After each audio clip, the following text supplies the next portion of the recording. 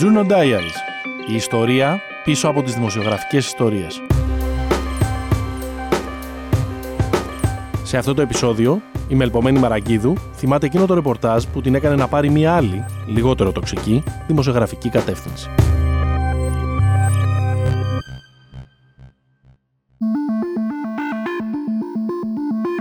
Είμαι η Μελπομeni Maragkidou και θα σας πω πως βρέθηκα τυχαία σε μια κατάληψη ακροδεξιών στο Βοτανικό.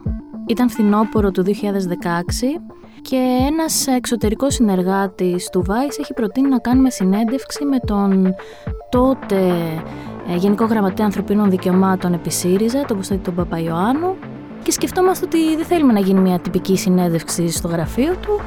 Και λέμε πού να πάμε, επειδή τότε ήταν έντονο και το προσφυγικό και όλη η συζήτηση γύρω από τα δικαιώματα των μεταναστών και των προσφύγων. Λέμε να πάμε στο τζαμί, στο χώρο που επρόκειτο να γίνει το τζαμί στο Βοτανικό. Δίνουμε ένα ραντεβού στην Ομόνια, ήταν Κυριακή μεσημέρι, δεν γνωριζόμασταν και αυτά τα 5 λεπτά σε μια άδεια Αθήνα που σου παίρνει μέχρι να φτάσεις από την Ομόνια στο Βοτανικό, έχουμε κάνει τις απαραίτητες συστάσεις και βρισκόμαστε έξω από το χώρο για το ρεπεράζ, να δούμε δηλαδή πού μπορούμε να κινηματογραφήσουμε, και βρισκόμαστε μπροστά από μια στρατιωτικού τύπου κατάληψη.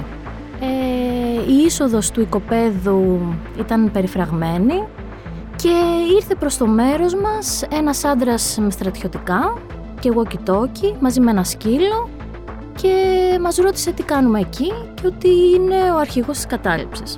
Εκεί σκέφτεσαι ότι είτε μπαίνεις είτε φεύγεις.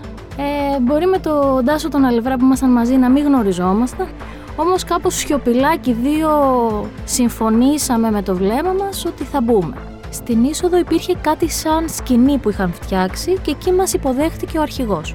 Ο στρατηγός, όπως τον αποκαλούσαν, μας είπε ότι δεν επρόκειτο για κατάληψη, αλλά για έναν χώρο που είχαν φτιάξει για να υποδέχονται μόνο άστεγους Έλληνες. Καθίσαμε εκεί πέρα γύρω στις 4 με 5 ώρες, μας έκανε μια ξενάγηση όπου βλέπαμε ότι υπήρχαν αντιμεταναστευτικά και φασιστικά συνθήματα στους τοίχους. Είχε φτιάξει ένα αρχηγείο για τον ίδιο και υπήρχαν έτσι κάποια στρώματα για να δικαιολογεί την ύπαρξη, υποτίθεται, του χώρου για τους άστεγους.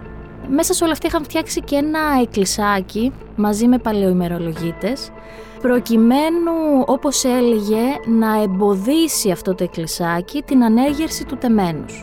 Εκεί λοιπόν αποκαλύφθηκε και ο στόχος του. Έχοντας μείνει αρκετή ώρα μαζί του, άρχισε να μας λέει όλη τη ρητορική του, ήταν νοσταλγός της Χούντας, της Επανάστασης όπως έλεγε, και ονειρευόταν ένα πραξικόπημα. Έχοντας ζήσει μία από τις πιο σουρεαλιστικές στιγμές στη δουλειά, φεύγουμε από την κατάληψη, επιστρέφουμε στο Vice. Νομίζω δεν μας είχαν πάρει και πολύ στα σοβαρά για το τι ακριβώς ζήσαμε, αλλά λένε εντάξει, θα σας δώσουμε μία κάμερα να πάτε να δούμε τι και πώς. Στο μεταξύ, την επόμενη μέρα ή τη μεθεπόμενη, μέχρι εμείς να οργανώσουμε το γύρισμα, έχει γίνει μια δημοσίευση από τον Γιάννη τον Μπασκάκη στην Εφημερίδα των Συντακτών ότι υπάρχει μια κατάληψη ακροδεξιάς οσμής στο Βοτανικό.